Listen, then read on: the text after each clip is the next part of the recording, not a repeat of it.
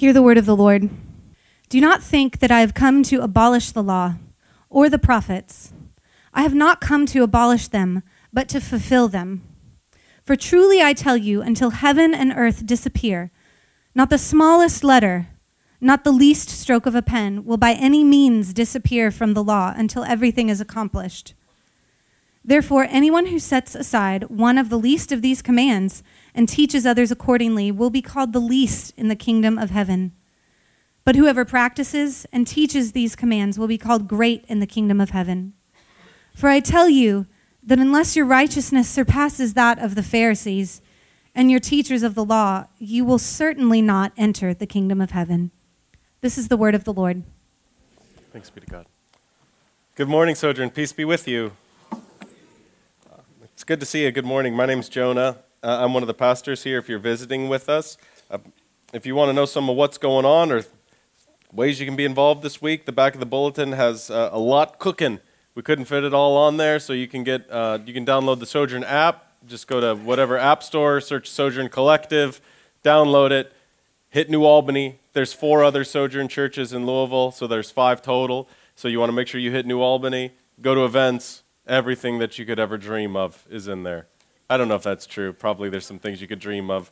The new Avengers movie isn't in there. So, but it's coming. 3 hours long. God is so good. Oh, man. So, yeah, hopefully there's stuff on there that you can find. Be helpful. Take it home with you. We are covering a huge portion of Matthew chapter 5 today, verses 17 to 48. And we just didn't want to endure 41 verses on the screen, couldn't fit in the bulletin. So luckily it's in your Bible, though, if you brought a Bible. And if you didn't, it's in the seat back underneath you or in front of you, around you, whatever. If you don't have a Bible, you can take that with you. We're in a section called the Sermon on the Mount, Matthew chapter 5 and 7. And we're in verses 17 to 48 today. The goal of the Sermon on the Mount, we've said this for several weeks, is to create whole people. So that is taking a people who are divided in our affections, or the kind of hypocritical motives of our hearts, and Jesus will give us all kinds of different examples. Love God one day, and then we kind of bail on Him the next day. It's to unify who we are and make us whole, happy people.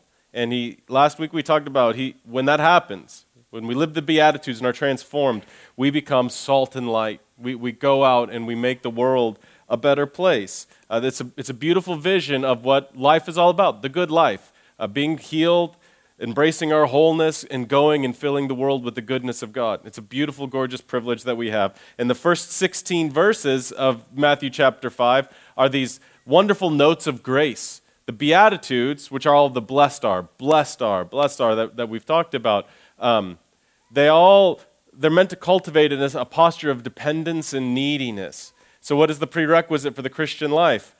Do you know that you need Him? Do you know that you need help? Do you know that you're broken? And so God graciously saves. If we are aware of our neediness, then our eyes can be open to this beautiful invitation of grace. So in essence, let me summarize the first 16 verses of Matthew chapter 5 for you. You are needy, God is gracious. You are broken, God heals. You are transformed, God sends. It's this repeated ways of describing grace. And it's been the whole book of Matthew up to this point. I mean, even John the Baptist back in chapter 1 says, repent because the kingdom of God is here. He doesn't say do all of this stuff to convince God to do something. He said, no, God's done something. So we get all of these themes of grace. And then you hit chapter 5, you hit verse 17, and there's almost an experience of whiplash because he says these intense commands. If you go through in your Bible or at home, whenever you feel like looking at it, you get a teaching about anger. Let's think about this for a second. How nice would it be if Jesus said, you want to go to heaven, don't murder anybody? I would feel pretty confident about that. I'm 36, yet to murder anybody. And I'm not certain, because who knows what happens, pretty sure I'm not going to murder anybody. And the majority of us aren't going to murder somebody. Thanks be to God. Jesus says, oh, you think it's just not about murdering people? Actually, if you want to go to heaven, you can't even be angry with people. If you're angry with somebody in your heart, that's like murdering somebody. I spent 10 hours in my car yesterday, about 4.5 of those in stop traffic. And that incites one to anger, being stopped on a major interstate, right? So we go from all of these notes of grace to these intense commands, instructions, and if you read those verses, so some of our favorite things to talk about, like anger, like adultery, like divorce, like making promises, like revenge, these are difficult, touchy subjects. And if you read what Jesus is saying here,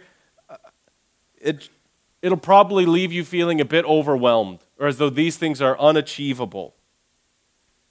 What happened to all of the grace in here? Well, I think in these verses, Jesus is calling us back to the heart of the Bible's message itself, which is God's desire to restore the hearts of people and heal a broken world.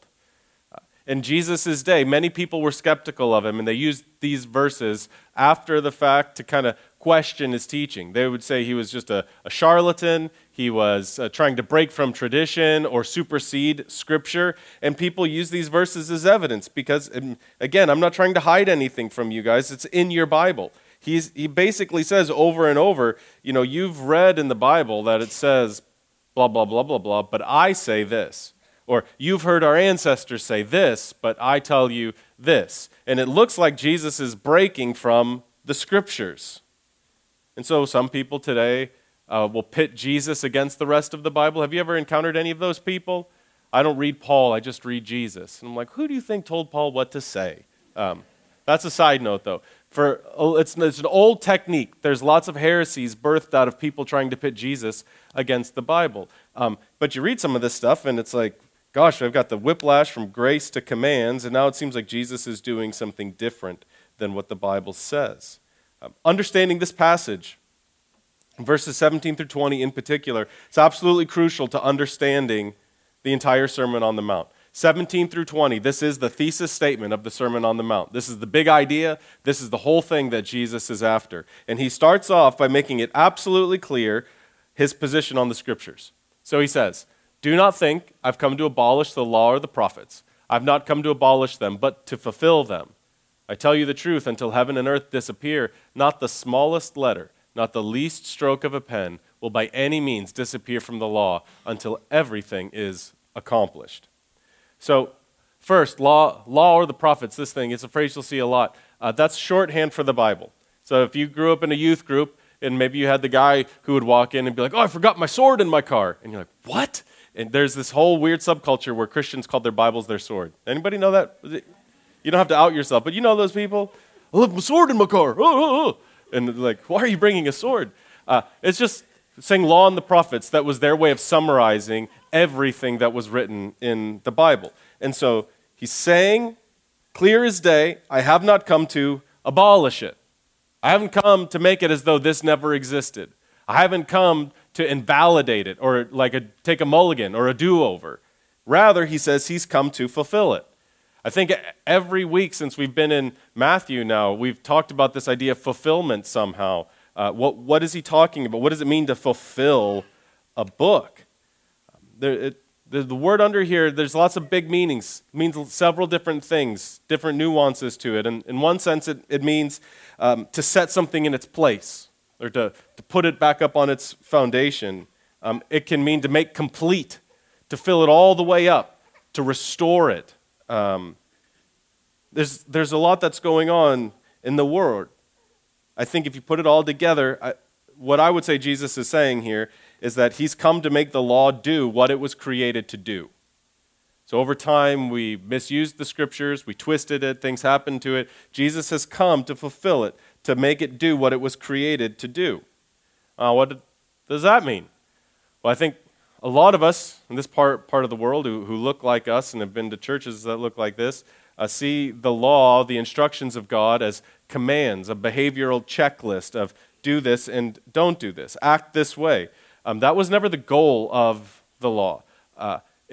It was certainly a glorious side effect. A lot of our laws in society, the reason that there isn't rampant murder or nearly as much murder as there could be is because people took the law of God seriously, and those became legal laws for society. So there's an element, there's a power to restrain evil that exists in the law of God, and it keeps society functioning. But that was never the main thrust of it. All of the behaviors were kind of a side effect. The law wasn't created to make us act a certain way. So if you thought trying to preach 41 verses was a lot, I've got a grand surprise for you. We're actually going to preach through the whole Bible today. So we're going to put our helmets on and do some big Bible work here for a few minutes now to understand what is he talking about, what is the purpose of the law. So in the beginning, the betrayal that caused all this mess to unfold was not about some fruit. And it wasn't about an apple either. Some of you people are like, when Eve ate the apple, it wasn't an apple. And maybe it was an apple, but we don't know. It says a fruit. It was a piece of fruit. And now listen, God is not a tyrant orchard manager stressing about maintaining inventory. You know, it's not like he created the whole universe with his word and he's like, not my precious apple, or whatever the fruit was. He said to them, if you eat this, bad things will happen to you. He wasn't worried about the fruit. They ate it. What is that? What is that when dad says, don't do this? And the kid does it anyway. A few weeks ago, or earlier this week rather, we have a newborn at home, 2.5-ish months old, and a 5-year-old and a 4-year-old, and they're like the Incredible Hulk compared to him. They're very much stronger than the little guy, and I'm worried they're going to break him because they don't know how to control their affection. So the other day, we have a swing, which is like, in our family, that's our last-ditch prayer to please keep the child calm for a few minutes, or we're making dinner, and so our son is in the swing, and my daughter, it's okay if you don't know what my house looks like. Most of you haven't been in my house. I've got like one hallway in my house, and at the end of the hallway was the swing, and there's a bathroom at the other end of the hallway. Let's pretend that's the bathroom, and this is the swing down there. So my daughter's standing here, coming up to the swing. I'm about to go into the bathroom. I look down the hall, and I say, sis, don't touch him in the swing. And then she takes another step, and I say, sis, don't touch him in the swing. And she looks me dead in the eyes, 4 years old, and goes like this. Rests just like the barest tip of her finger on the baby's foot. And now, internally, I'm not like, oh no, she touched his foot. It's all over. His foot's going to fall off. You know, is the problem there the action or what the action reveals about what's cooking in the heart of my 4-year-old? Right? So we can't make the mistake of thinking God wanted the orchard on lockdown and we snuck in and stole the apple and undermined his profits or something like that.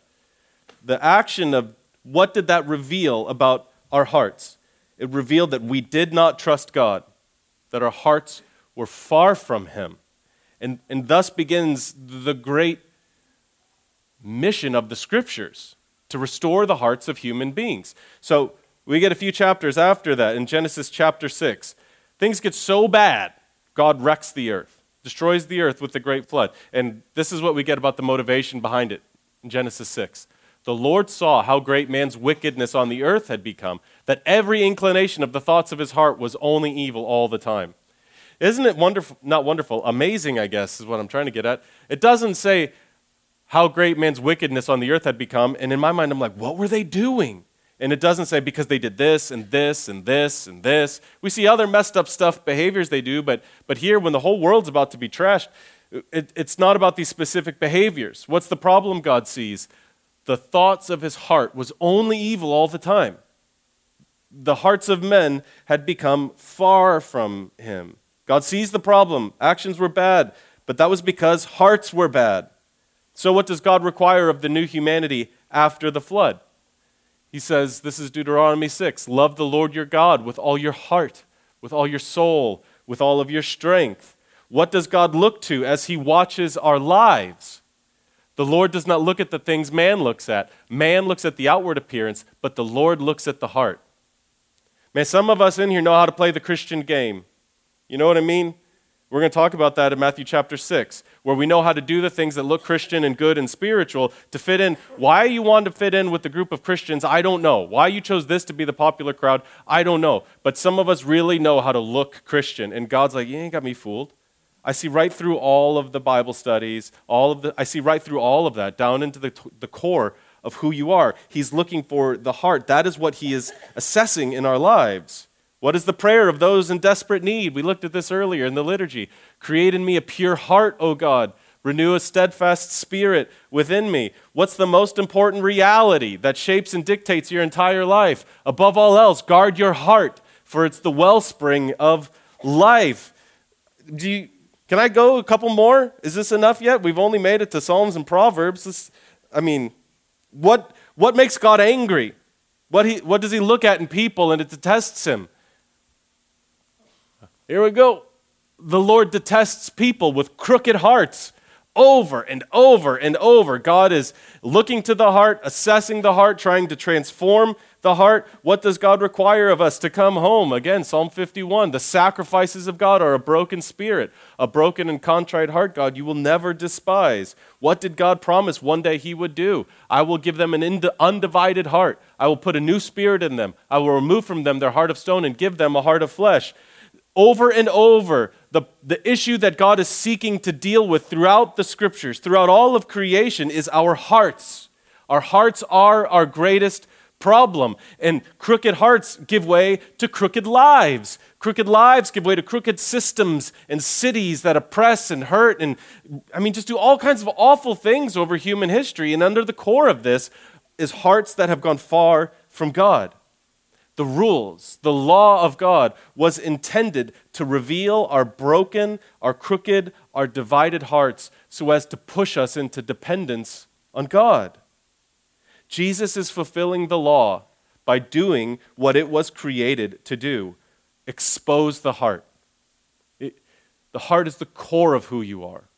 It's the deep seed of your longings, your desires, your hopes, your dreams. And Jesus is trying to help us see that is the issue of our lives. He places all of his teaching, the entire Sermon on the Mount, now in the context of Matthew 5:20. This is what the Bible's been trying to teach us all along. Unless your righteousness is better than the righteousness of the teachers of religious law and the Pharisees, you will never enter the kingdom of heaven.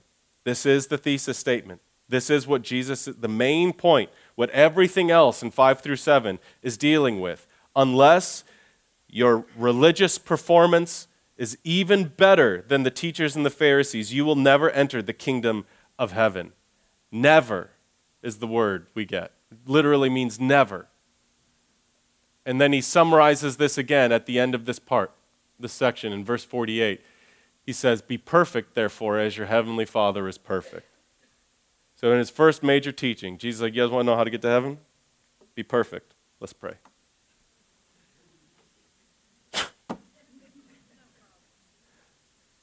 So listen, there is a greater righteousness demanded of you. And that is the demand of perfection. He moves from here to 6 teachings about what some of this means in your own soul. He'll move from that into religious behaviors. In each of the 6 teachings, Jesus is doing what the law was created to do. He's firing for effect here. There's a theme running through each one of these that have less to do with the specific things he's teaching and more so to do with the emotional realities he's trying to expose in us. In each one of these teachings, he's moving from a specific action to the heart that it reveals. You've heard it said you shouldn't murder, but don't even be angry. You see, from an action down to the heart, from a behavior down to an emotion, a motivation, a desire. You've heard it said, don't commit adultery. I tell you, don't even lust. From an action down to the heart. Because some of us can convince ourselves, right? I'm adultery-free. 36 years, no adultery. I don't plan on having adultery in my life. If it's just about not committing adultery, we're good. And then he looks at us and is like, well, really? Because it's actually about desiring someone who's not your spouse. It's about having lust for somebody that you're not married to. And as far as I know, nobody makes it out of life away from that. Over and over and over, he's exposing the heart of his listeners, increasing the requirements of the good life that they thought they knew so well. He's showing that all these actions that were previously prohibited in the law, we missed the intent, which was to expose our hearts. They were intended to expose, reveal that we have hearts that don't trust God. And in that exposure, they were intended to invite us to learn dependence on him. Embracing Jesus' words here will take you down one of two roads. And I don't know, maybe there's more. There's two that I can think of. The first road is the road of behavior and action, right?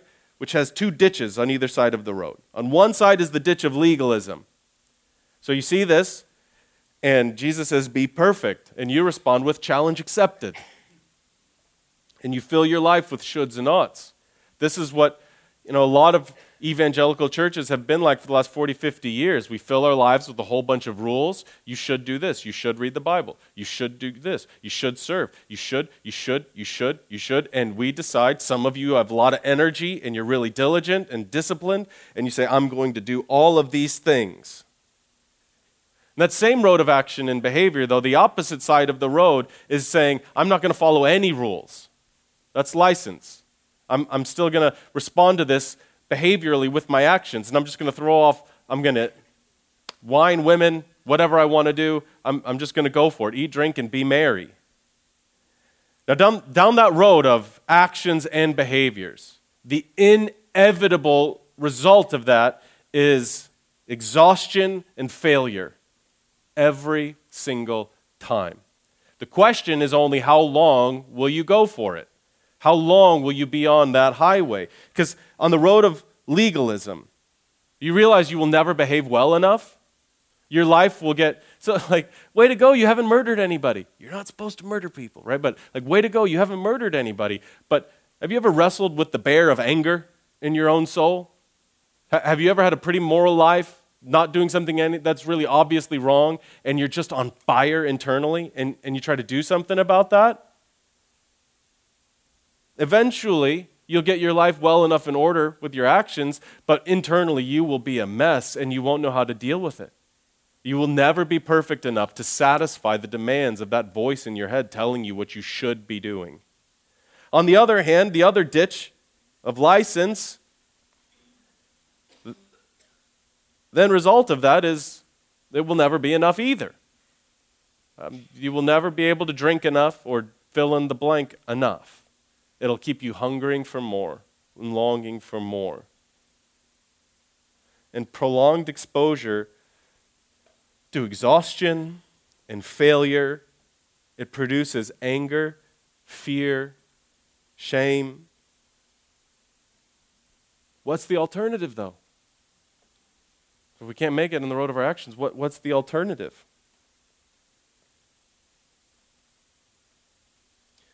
The alternative is to fall down. You think of David tearing open his shirt and saying, help me. To throw yourself completely on the mercy of God. To see yourself as helpless as you truly are. I don't know, if maybe you still think that you can change your heart. Maybe you still think that you have what it takes to fix the messes that you've made. Let the teaching of Jesus pierce you, push you into a posture of dependence and neediness, which for weeks now we've been saying is the very thing the Beatitudes are intended to do. As we follow them, they teach us how to depend on God, to put us in a posture of neediness before Him.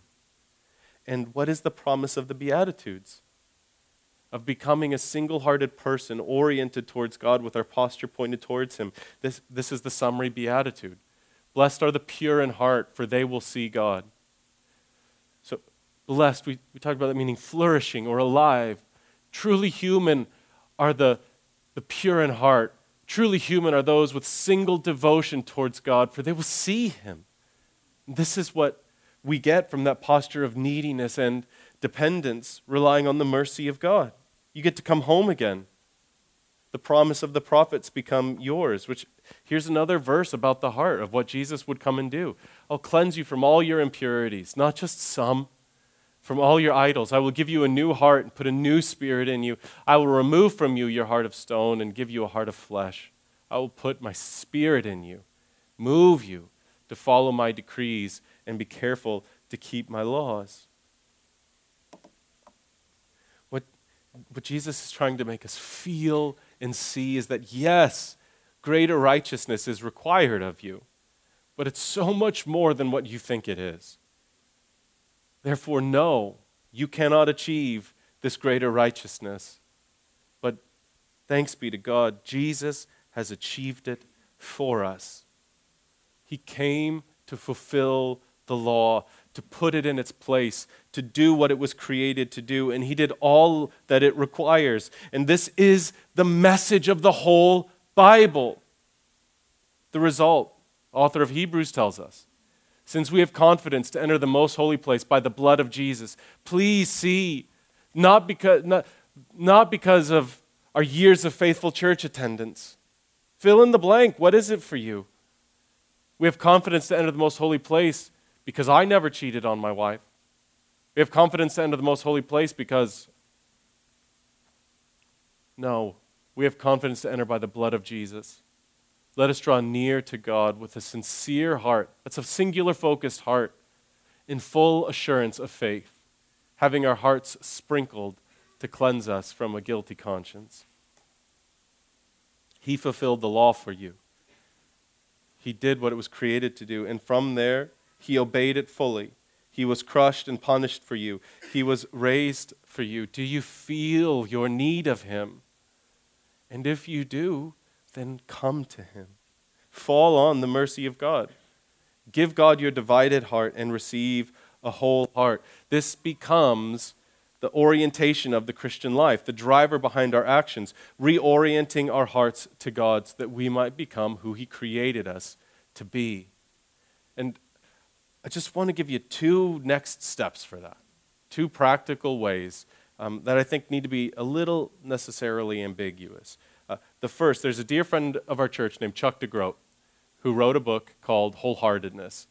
He served our church faithfully for a long time, and we're grateful for him. He's a therapist and a seminary professor up in Michigan, and he wrote this book called Wholeheartedness, Busyness, Exhaustion, Healing the Divided Self. Let the busy say amen. Anybody feel busy this week? The exhausted say amen. The divided self, you got 1 foot over here in the kingdom of God and 1 foot over here and I could really use a new car. You know what I mean? Or 1 foot at church and 1 foot on Zillow. That's me at least. You ever feel that split, competing affections in you? So this is it's a beautiful, helpful book that's about what is the process, what does it look like to have our hearts oriented towards God, to experience the wholeness that we were created for, to live like the people God made us to be. I don't know if we have any left. I didn't think after the first service. We have some at the welcome table that you can buy on your way out, or you can order it wherever books are sold. It's a wonderful book and would highly encourage you to do that. If you're not much of a reader, if you don't want to read it, that's fine. In your bulletin this morning, you received an insert with the Beatitudes on it. What we want you to do is put that somewhere you'll see it every day. Put it in the front page of your Bible. Put it next to, everybody's got a morning routine. Put it next to the coffee machine. If you don't know what your morning routine is, just ask somebody. You have one. It's the same thing you do every morning. And put this somewhere where you will see it and start your mornings with the Beatitudes. And initially, just read through it and see, is there one that resonates with you? Is there one that stirs something in you? And if so, I want you to stick with that from now until Easter and ask 2 questions of it. So maybe you already know which one it is. You can circle it. We gave you space on the bottom of that insert to write these 2 questions. The first question, so once you've landed on one beatitude, the first question, how has Jesus fulfilled this on my behalf already? So how do I see Jesus living out this promise in his life? Second, how is he inviting me to live this way today? So, blessed are the merciful, for they will be shown mercy. How has Jesus done this? Answer that question. And then you say, God, how are you inviting me to be merciful today? All of these involve people. Who are you inviting me to? God, how did I see Jesus mourn, knowing that he would be comforted? What are you asking me to mourn? And see what happens. You'll find contradictions and inconsistencies, but God can hold that. Find one beatitude. Spend between now and Easter with it. The good life that Jesus invites us into is wholeheartedness, living as who we truly are because of who Jesus truly is. It's a life of devotion towards God, not rooted in circumstances, but rather rooted in resurrection. A life of devotion rooted in circumstances, one that says, when I wake up on fire for Jesus, I will read the Bible. A life rooted in resurrection is one that wakes up and says, I will spend time with Jesus because he is risen. You see the difference? I will serve in church because I feel like it. I will do what the scriptures tell me to because I feel like it. Or we will do these things because he is risen. So our response is to see Christ fulfilling all righteousness on our behalf, to see him lifted up on a cross on our behalf, to see him risen from the dead on our behalf. And this will move us to trust him and follow him when it feels foreign, when it feels confusing. We embrace wholehearted devotion to him, taking his yoke upon us, living the Beatitudes. And listen, the Beatitudes lived out over time will reshape our hearts. They will produce wholeheartedness. And we will experience the freedom and the power of humans truly alive. So, week after week, we root ourselves in the great reality of resurrection to anchor our souls and give us hope, to give us confidence to trust Jesus as we move forward. So we remember the night he was betrayed, he took a loaf of bread, he thanked God for it, and he broke it, and he said, this is my body broken for you. Eat this remembrance of me.